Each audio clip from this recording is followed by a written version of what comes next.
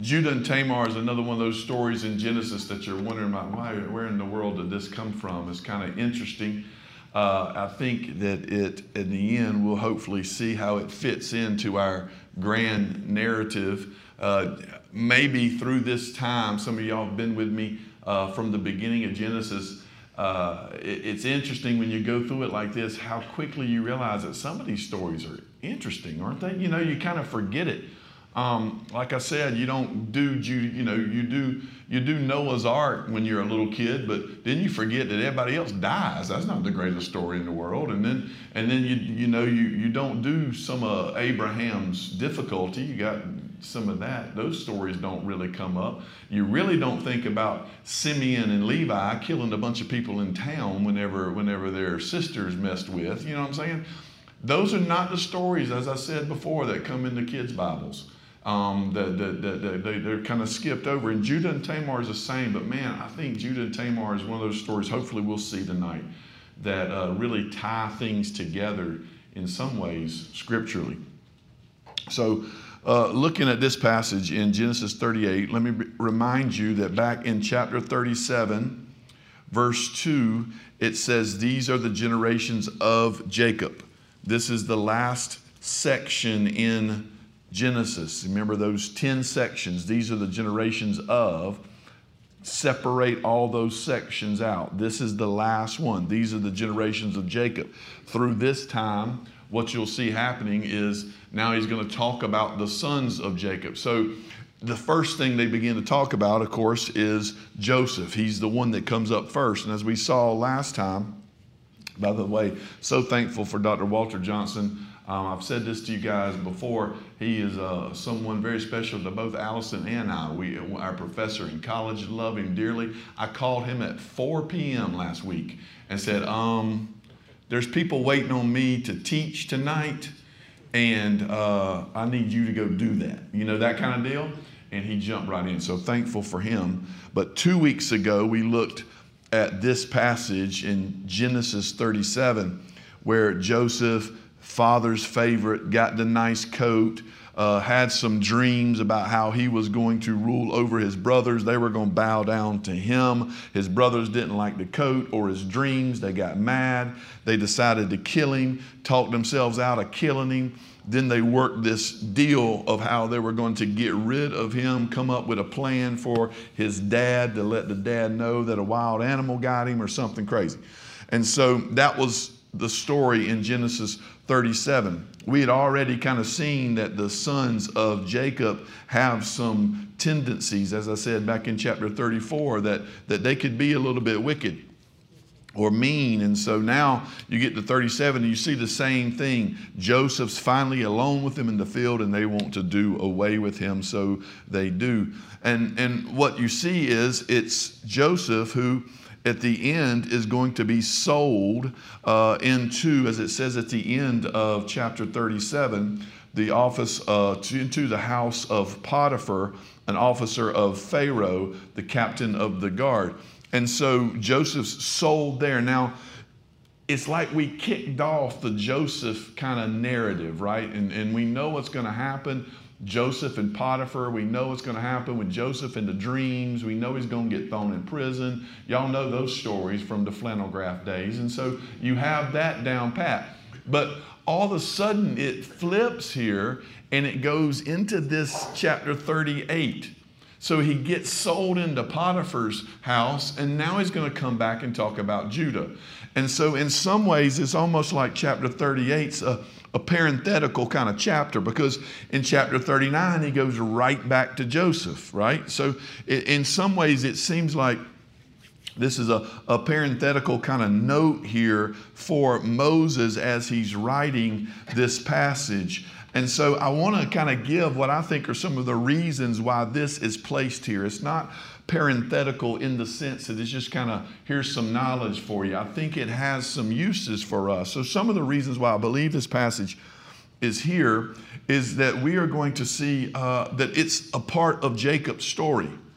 Just because Joseph dominates this section here of Genesis, it doesn't mean that he doesn't talk about his other kids, right? And so this kid, Joseph and Judah, are both children of Jacob. So when it says these are the generations of Jacob, he's going to be referring to those kids. So it fits here in this section. We're going to see what happens with Judah as well as Joseph. Not only that, we understand why I believe Judah becomes a picture on why I believe even the Egyptian bondage or captivity is going to be necessary. Whenever Jacob's kids are born, what do we see start happening? You see, they start mixing with the Canaanites, right?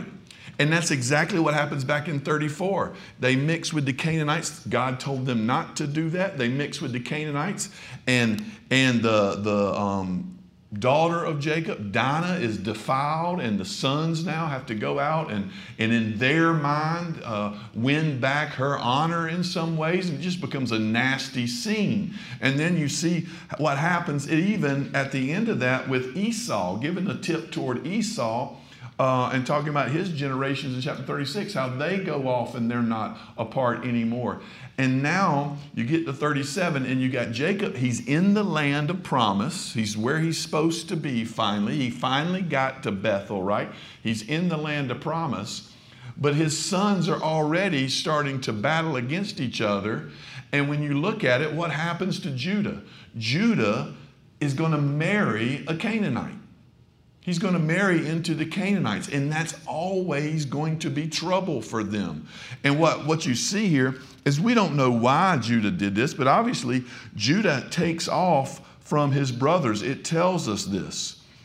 After Judah, and really why I believe this is also in this passage, is it's Judah who talks the brothers into selling Joseph into slavery, right?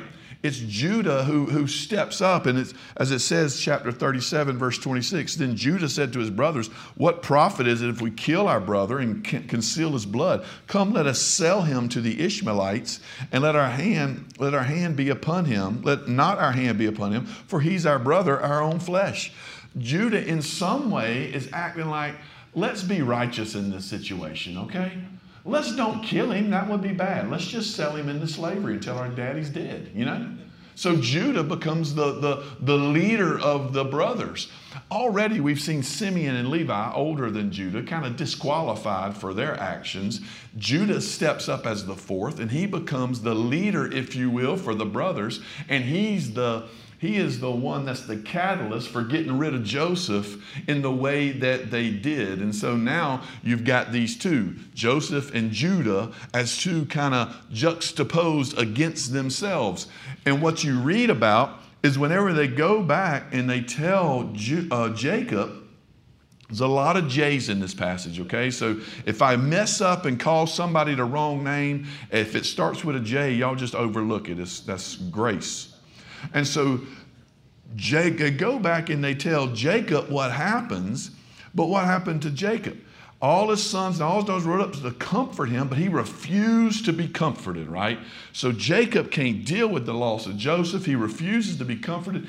And it's almost as if Judah's like, oh man, I can't listen to dad cry all this time. Maybe conscience is getting to him. Maybe this is too difficult to deal with. So Judah takes off away from his brothers and away from the family.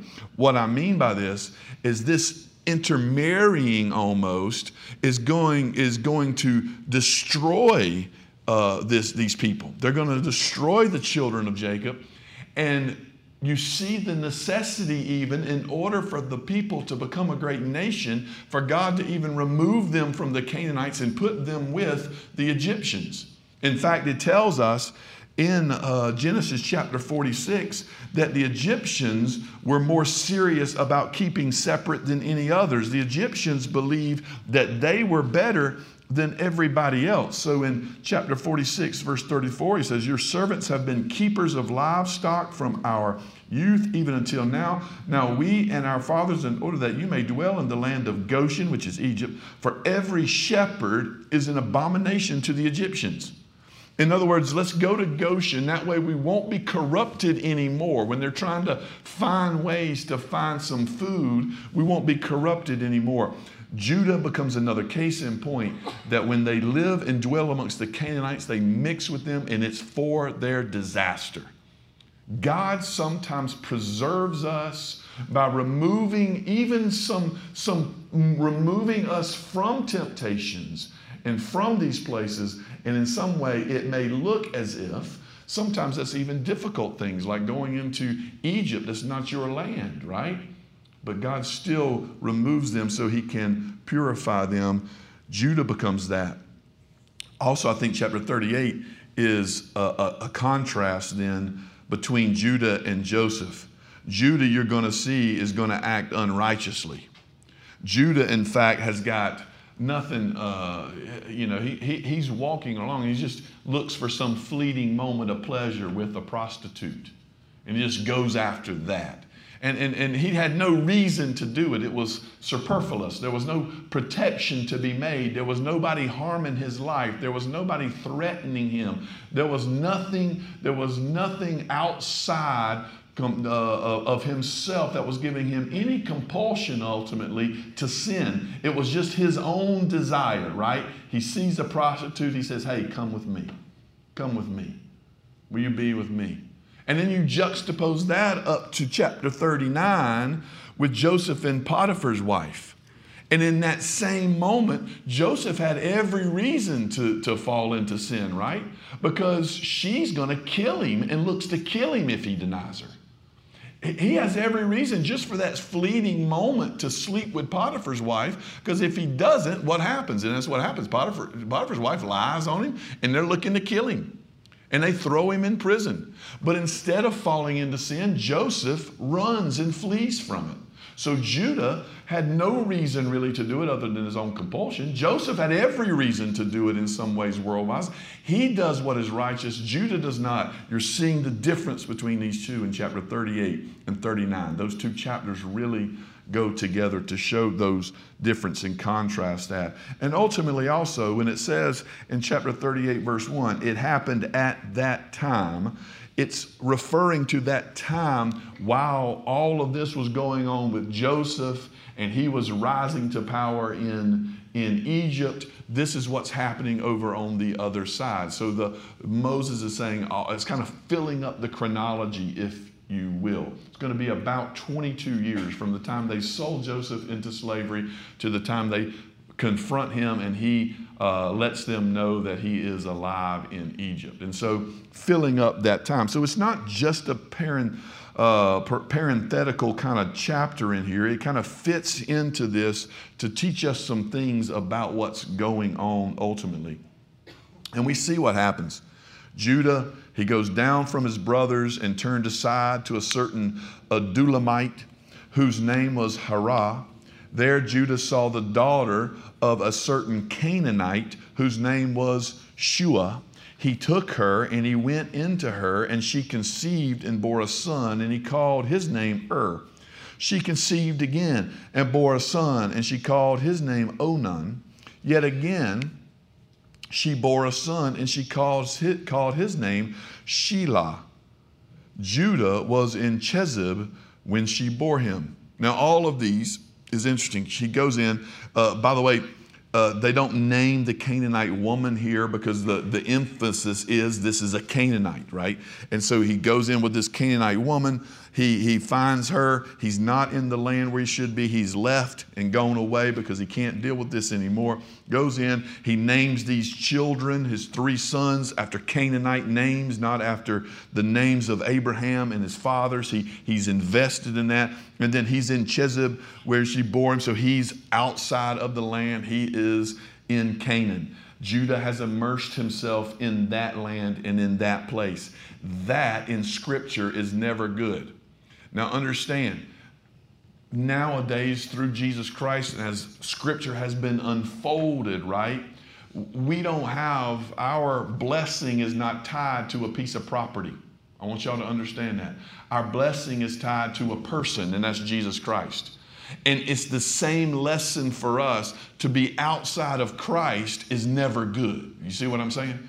To not be doing what he's called us to do is never good. That's the image that you see here. Outside of the promises of God, outside of God's blessing, is never where you want to be. And Judah is there. Judah is there. So what happens? He's had a couple youngins, and Judah takes a wife for his firstborn, and her name was Tamar, a Canaanite. But Judah's firstborn, was wicked in the sight of the Lord, and the Lord put him to death. Y'all heard that? Y'all remind your kids of that sometimes. You know what I'm saying? You know, they were wicked. It doesn't even say what he did. Just let you know this guy was rough. And the Lord said, that's enough. You know what I mean? And so, again, scriptures teach us that our days are numbered by who? The Lord himself, right? And who is sovereign over over life. Every breath you breathe is a gift from who? God himself. Can you, and let me just ask you this question real quick as I'll remind you, can you cause your heart to beat? No, it's not something you can do. That's the Lord doing that. And so here he says, this one has become so wicked, the Lord put him to death. Then Judah said to Onan, go into your brother's wife and perform the duty of a brother-in-law to her and raise up offspring for your brother. But Onan knew that the offspring would not be his. So whenever he went into his brother's wife, he would waste the semen on the ground so as not to give the offspring to his brother. And what he did was wicked in the sight of the Lord, and he put him to death also. Then Judah said to Tamar, his daughter-in-law, remain a widow in your father's house till Shelah, my son, grows up. For he feared that he would die like his brothers. So Tamar went and remained in her father's house. Now, let's talk about what's going on here, because Judah has a couple problems that's happening. A couple decisions he's making. Now, already the first decision that Judah makes is he is married to an unbeliever. He's married to someone who's not within the promises of God. And because of that, the effects happen on to his kids, right? The effects happen to his children. He's married to an unbeliever, and he's got his firstborn, and he's just so daggum wicked, the Lord takes him. And so he's done.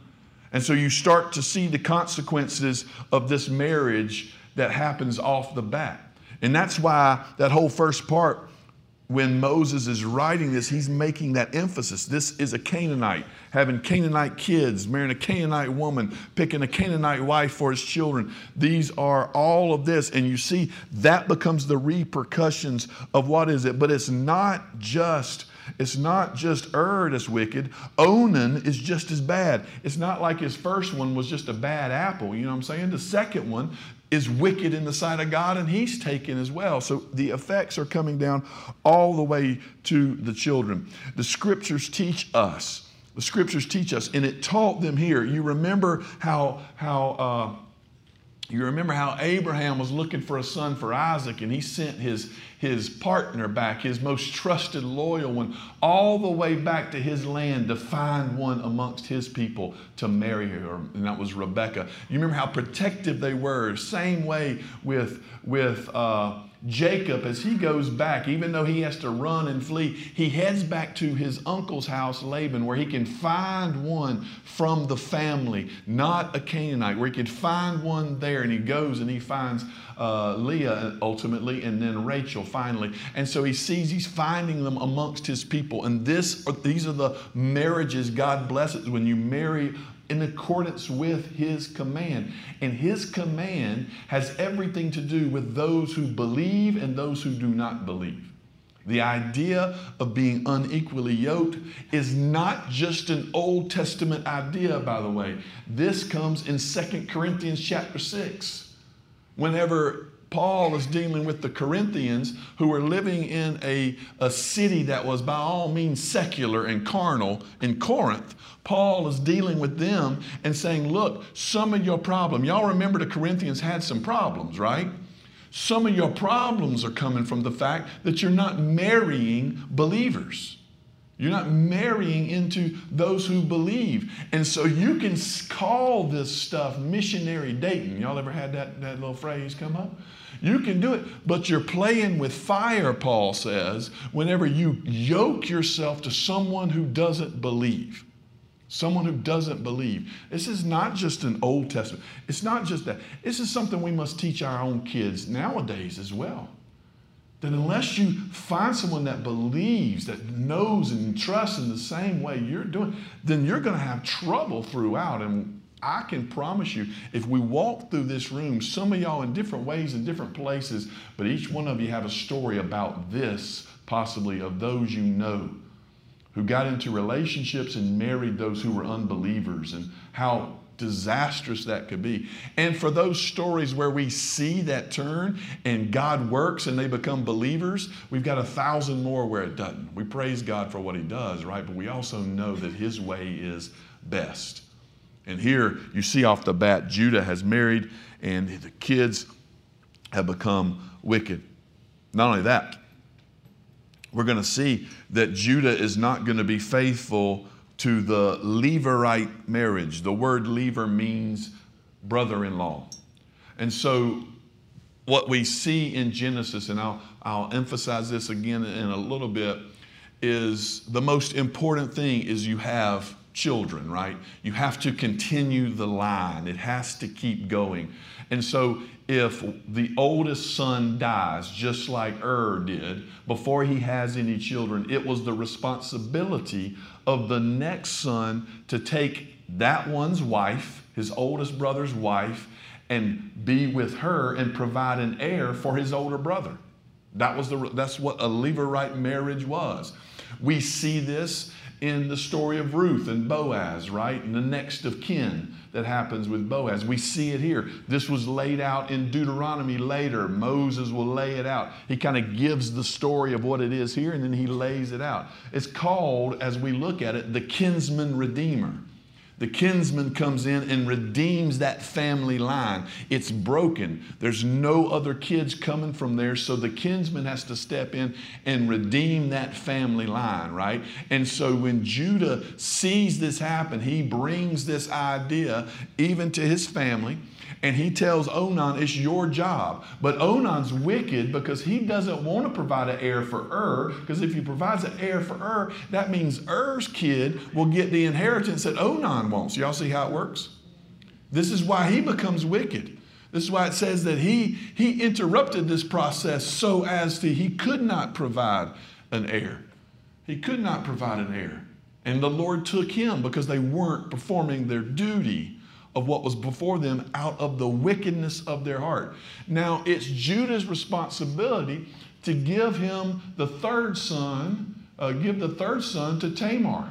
Because his line, Judah's line, is now in jeopardy. He's only got 3 sons. One's left. And he named that last one Sheila. You know what I'm saying? Isn't that a name? So ain't no way anybody's going to marry some man named Sheila. And so his time now that he must give Sheila to Tamar and redeem the line for Judah's whole succession, his whole genealogy, his family tree now rests on the last son. But he doesn't want to give Sheila to Tamar because his first 2 sons were killed. So now Judah stops the process. And Judah says, no. I lost my first 2 boys. It's probably Tamar's fault. Y'all know how some parents get blind to how just bad their kids are. I'm not talking about any of y'all. Judah couldn't come to grips with this, my sons and their wickedness. And he didn't come to grips with that. And if he didn't come to grips with that, that means he can't correct it, right? He can't deal with it. He believed it was Tamar's fault. And so here, he says to Tamar, you go put on the widow's garment and wear it. We got to keep you away from any other man. You put on the widow's garment and wear that. And when Sheila is of age, then we'll let this happen. But Judah had no intention of letting it happen. That's what that says at the end. Judah's married into an unbeliever, an unequally yoked family. Now he's unfaithful to the commitments that he's supposed to make as the father trying to keep the family line going. And then that leads also to his unfaithful actions here. In the course of time, the wife of Judah, Shua's daughter, still not naming her, she died. So now, y'all recognize the problem. He has no wife, right? And so he's got one son left, and that's it. That's all to continue his family line.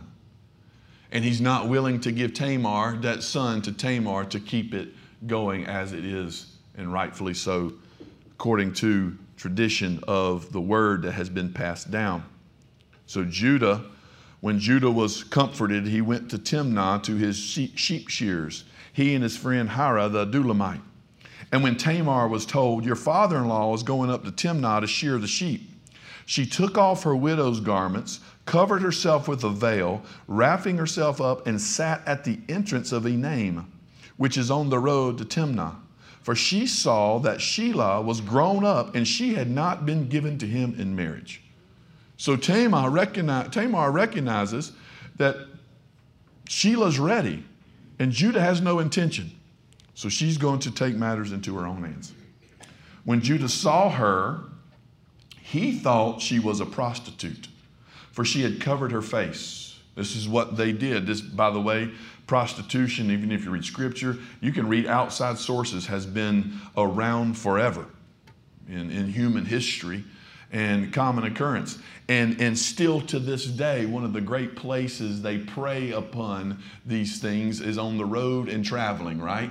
When you're away from home, away from any kind of accountability with family, with friends, or what have you, then it may happen. So she recognizes maybe she can get in on this. She goes to the gate where the prostitutes would stay, and whenever Judah comes up, he turned to her at the roadside and said, come, let me come into you. For he did not know that she was his daughter-in-law. She said, what will you give me that you may come into me? He answered, I will send you a young goat from the flock. And she said, if you give me a pledge until you send it. He said, what pledge shall I give you? She replied, your signet and your cord and your staff that is in your hand. What y'all need to know is what she's doing now is what we call getting the receipts. Y'all know what I'm talking about? She's getting the receipts for this little transaction.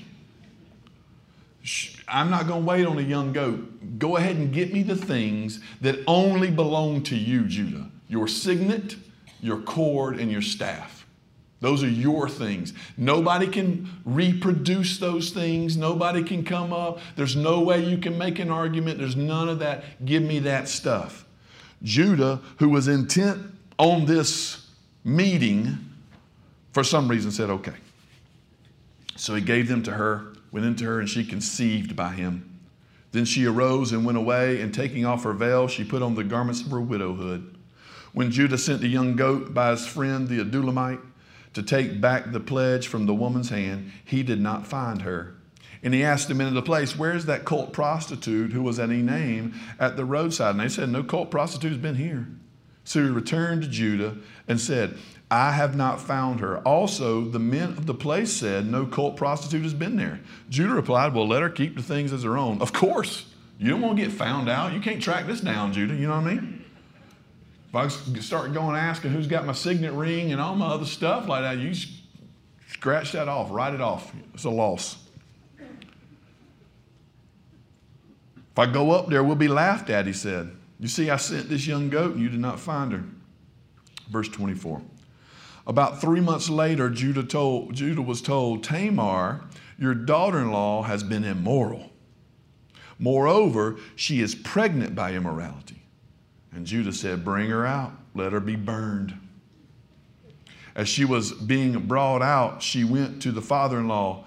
By the man to whom these belong, I am pregnant. Y'all know what that's called? Presenting the receipts. Y'all see what I said? By the man to whom these belong, I am pregnant. And she said, please identify whose these are, the signet and the cord and the staff. Then Judah identified them and said, she is more righteous than I. Isn't that interesting? Ultimately, we see what's going on here. Judah has committed an unfaithful, immoral action. Tamar has taken matters into her own hands. Ultimately, when it comes down to being found out, you see this moment on Judah's face, really. You can see it, even as I read, when the signet ring and the cord and the staff are presented. But he says, she is more righteous than I. Isn't that interesting? Judah does not want to put any blame on the girl. He takes all the blame upon himself. In fact, he not only says that, he says her actions are righteous before us. What she did was right. Now, how can that be? I don't think Judah's necessarily trying to justify playing a prostitute and going by the gate. I don't think he's trying to do that. I think Judah's speaking to something deeper here, because this whole passage is about the genealogy. In fact, it's all about this idea of birth, right?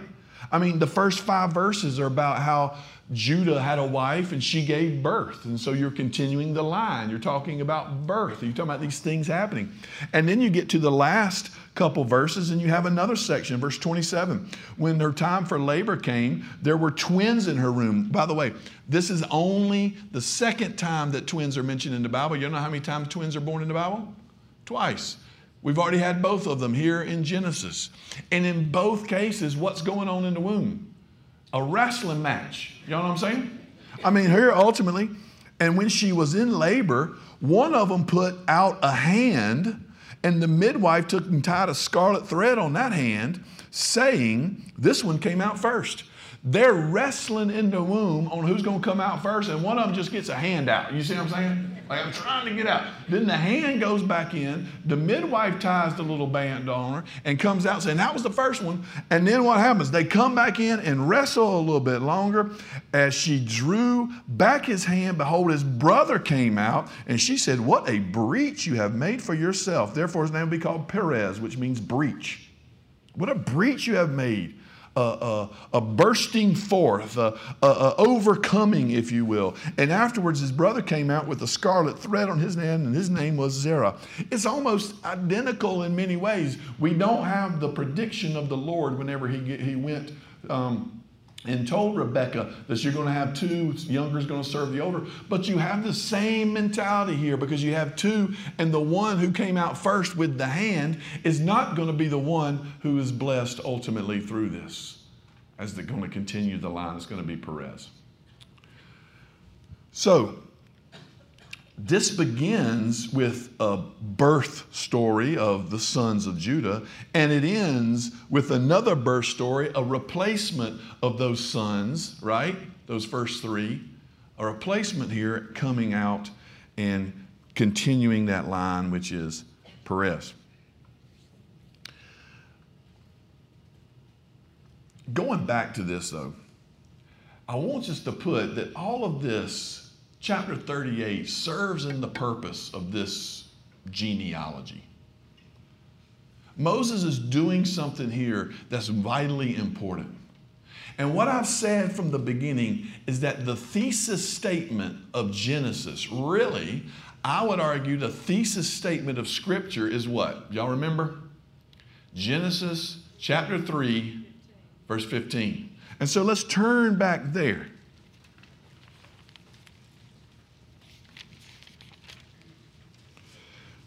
Genesis 3:15. After sin in the garden, they've been caught, busted, everything. The Lord comes and he pronounces his curses on them, and he looks there first to the serpent, tells the serpent, you're never going to be satisfied. You're going to crawl on the belly the rest of your life. You're going to eat dirt. But then he says in verse 15, I will put enmity between you and the woman, and between your offspring and her offspring. He shall bruise your head, you shall bruise his heel. And what I've been saying from the beginning is really what Scripture is this genealogy of people looking and longing for the serpent crusher, the offspring that will come and finally put to death the great disturber of God's peace, right? Which is exactly what Romans 16 says, God. The God of peace will soon crush Satan. And he's done that through sending his son, Jesus Christ. So this is the first gospel in Scripture. It's the thesis of it all. And so every little story now goes back to this, fulfilling who is the serpent crusher? Who is the one that's going to put him to death? Who is the one that's going to end it? And now the promises of God are tied to a coming baby. Y'all understand what I mean? An offspring, a seed. And what happens here is Judah knew the promises of God. Judah knew that it would have to be a baby who could crush the serpent. Judah knew that his responsibility was to continue the line of offspring until that one comes that can crush the serpent. And Judah was willing to cut it off and not keep going. In other words, Judah's actions were deeper than just, I don't want to give my third son. Judah's actions were, I don't really believe the promises of God. I don't really believe in that. I'm not really invested in that. I'm willing to let that end and be over with. In fact, in Genesis 3, the Lord looks at the woman and he says, childbirth, right, is going to be tough for you. It's going to be hard. Paul even says a little later that women were saved through childbirth. Y'all remember that? He's talking to them. Why is he saying this? He's saying because childbirth becomes a testimony of belief in the promise. Why would we bring children into this wicked world? Because we have a promise that God can redeem, and will save until ultimately they will glorify him, right? And so ultimately that's the promise we have. And so believing that leads to something. Believing that leads to having children. Believing that leads to continuing the line. And ultimately, Judah here says, that's enough. I'm not going to do what I'm supposed to do. I'm not going to continue my line. Judah was ready for his line to be over and ended. And so Tamar, a Canaanite,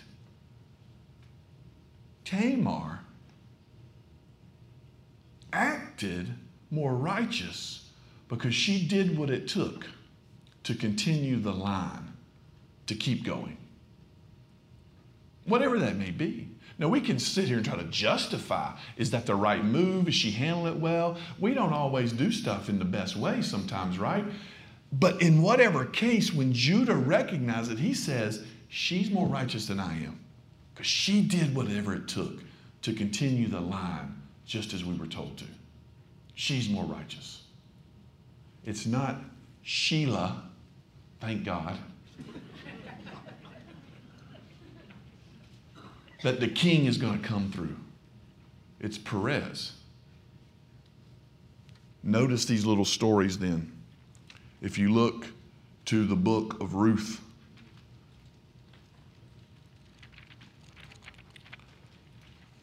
the book of Ruth is a short little 4-chapter book, beautiful book. Y'all know that story, the kinsman redeemer. Same situation. They leave the promised land. For whatever reason, they leave out of the promised land and Elimelech takes off. He finds Naomi out there. They have 3 kids. All their kids die. 2 kids, Mahlon and Chilion. They die. They take Moabitess wives. Remember the Moabites came from? Y'all remember that came from the incest of Lot's daughters? And y'all remember that? They take Moabitess wives there. One was named Oprah. Her name was Orpah, but I just say Oprah just because y'all know Oprah. The other one was Ruth. Orpah goes back. Naomi's bitter. She's mad because now she's lost her husband. She's lost her 2 sons. The line is over. Nobody else. It's done. Cut off. So she goes, sends them back, and Naomi says, nope. as go back Ruth. Ruth says, no, I want to be buried with your people. Ruth returns. Ruth goes into the wheat fields looking for some wheat because you got to leave some on the side for those who are hungry, right? There Boaz sees her. Boaz finds out he's a distant relative. He's not the first relative or the closest relative, but he finds out he's a distant relative. So distant, Naomi doesn't even know him. Y'all got some of those distance too. Finds out he's a relative. He goes and asks those that are closer, are you willing to do what you're supposed to do? Save this line and redeem it. Are you willing to do it? No. Boaz says, I'll do it. Boaz and Ruth fall in love. They redeem the line. This 4 chapters are beautiful of how God works this out, not by happenstance or chance, but in his providence. He worked it out that when the line was finished and dead, right, he provided a kinsman redeemer. And Boaz redeems it. And if you look, the whole point of the book of Ruth is found at the end of chapter 4. The whole point of it is found there. Verse 18. Now these are the generations of who? Perez. Y'all see what happens? Y'all remember how Genesis is broke down into 10 sections. These are the generations of. These are the generations of. These are the generations of Jacob. And that's the section we're in Genesis. Now you have Ruth. And what happens here in Ruth? Now these are the generations of Perez, born to Tamar by Judah. These are the generations of Perez. Perez fathered Hezron. Hezron fathered Ram. Ram fathered Amminadab. Amminadab fathered Nahshon. Nahshon fathered Salmon. Salmon fathered Boaz. Boaz fathered Obed. Obed fathered Jesse. And Jesse fathered David. If Boaz would not have done the job of the kinsman redeemer, the line would have ended and there's no David. If Tamar had not played the prostitute and gone by the city gate and did what she did with Judah, the line would have ended and there is no Perez. There is no Perez. Do y'all know what happens if there's no Perez and there's no David? There's no Jesus. In both of these stories, in the whole book of Ruth, the name of God is not mentioned. In the whole book of Genesis, the whole chapter of Genesis 38, God's not mentioned. But you see God's hand behind every little detail of this, right? How God is orchestrating things and working in spite of sinfulness, in spite of wickedness, in spite of anything. God is bringing about his plan. And do y'all know how many ladies are in the genealogy of Jesus in the book of Matthew? 4. Do y'all know how many of those ladies are Jews? None. Tamar, a Canaanite, mentioned in the genealogy of Jesus. Rahab, a prostitute from Jericho, right? Mentioned in the genealogy of Jesus. Ruth, a Moabitess, mentioned in the genealogy of Jesus. And the wife of Uriah, y'all know who that was? Bathsheba. Mentioned in the genealogy of Jesus. And in that, what we see is that God takes even those who are outsiders and brings them in to use his plan. Even those who were separate, the Moabites cut off, right? All of the Canaanites cut off, but God still can bring them in to use them into his glorious plan, which I am thankful for, because I am one who was not a Jew by birth, a Gentile, cut off from the things of God, but I've been brought in. And why have I been brought in? Because I had a kinsman redeemer myself. One who came that looked just like me. One who came to take my sin. One who came to die in my place. And this kinsman redeemer idea that Boaz has, that we see in Judah, will become what Jesus is to all of us as he comes as one of us to redeem us and save us. The story's pointing us to him and how God is orchestrating all of this to bring salvation about through his son, Jesus Christ. That's why Judah said, she's more righteous than me. She believed the promise. She kept it going. And we hold on to that. in Genesis 49, I think it shocked the mess out of Judah, to be honest. Jacob is in Egypt. He's dying. They've reconciled. We'll see Judah. Judah is going to be a beautiful picture of reconciliation with Judah and Joseph here in a little bit. They reconciled. Jacob's on his deathbed. He looks to his kids, assemble and listen, and he's going to bless each one as he goes down the line. Reuben, he'd already disqualified himself. He's the firstborn. He says, you're unstable as water. Y'all might have a kid like that. You're unstable as water. Right? You've defiled, Genesis 35. He slept with one of Jacob's wives, Bilhah. You've defiled it. You're disqualified. Simeon and Levi, y'all remember them? Genesis 34, they're the ones that went off for their sister Dinah, disqualified. Judah. Judah may be thinking, I'm about to get blasted myself, right? Dad knows what happened. Dad knows that I'm responsible. Dad knows what I've done. Dad knows. So here it goes. Reuben, surely he's going to give it to Joseph and his kids and children and all them, right? He's done blasted Reuben. He's done let Simeon and Levi know that they're cursed by their anger, as it says in verse 7. Then he goes to Judah. Judah, your brothers shall praise you. Your hand shall be on the neck of your enemies. Your father's son shall bow down before you. Judah is a lion's cub. From the prey, my son, you have gone up. He stooped down. He crouched as a lion, and as a lioness, who dares rouse him? The scepter shall not depart from Judah, nor the ruler's staff from between his feet, until tribute comes to him, and to him shall be the obedience of all peoples. You know that shocked Judah. And as he says it, we're reminded that Reuben, he got what he deserved. Simeon and Levi, they got what they deserved. But Judah, he got grace. He got grace. And his name will be restored. And there's going to come one from Judah who will be like a lion, it says, and he will rule forever.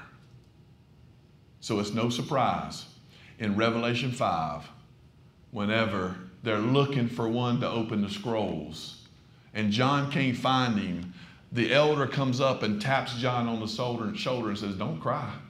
There is the Lion of the tribe of Judah. There he is. And he looks and he sees a lamb standing as though he had been slain.